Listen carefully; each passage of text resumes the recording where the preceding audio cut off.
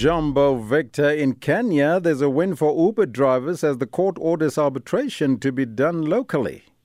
Poasana Elvis, that's a very important case. It sounds like just another court case, but it is not. Uber in Kenya has had a real ride because in 2016 already there was a court case. A handful of, about 35 or so operators took it to court because of an aggrieved situation where Uber had slashed or cut their fares by 35%. Remember, Uber is an app. It doesn't own any of the taxis, and the decision to be able to cut fares affects the drivers because they take the debt or whatever they do to buy their cars, and to be slashing their cars, the rates, the fares they can charge it's a very difficult one. But unfortunately, when you are getting onto somebody's app, you end up complying with it.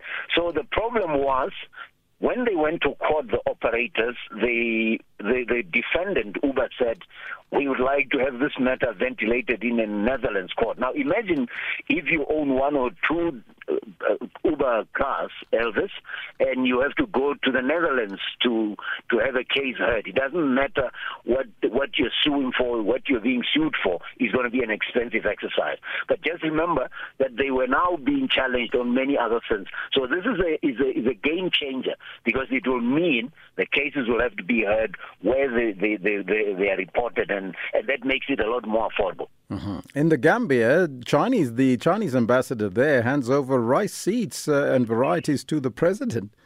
It's a very interesting story. The Gambia is a small country, Elvis. If those who don't know, it's the name of a river, about 1,200 kilometer long river, which is long, but it goes through Senegal into the Atlantic Ocean. So it makes it a very interesting area because rice is often grown in areas where there's abundant water supply. But the interesting thing is the variety that is being handed or that's been handed over to this country is able to produce over 10 metric tons per hectare, whereas at the current moment, the variety that is being used and the methods that are being used to produce rice in the Gambia can only produce 3.5. Can you imagine? It's more than 2 times the yield per hectare, which is a major milestone. The Gambia, among other things, produces peanuts, and rice is going to be just increasing this agricultural yield. But it's a big stride because President Adama Barrow, who's a property mogul and came in to replace Yahya Ahmed, is taking that economy places. And if they can just keep on doing that, it's going to go places. But the Chinese, remember, have lots of other projects in the West African region, and I don't think this is about rice at all. It's about building friends in the region where they are being accused of all kinds of things, including illegal fishing, Elvis. Mm-hmm.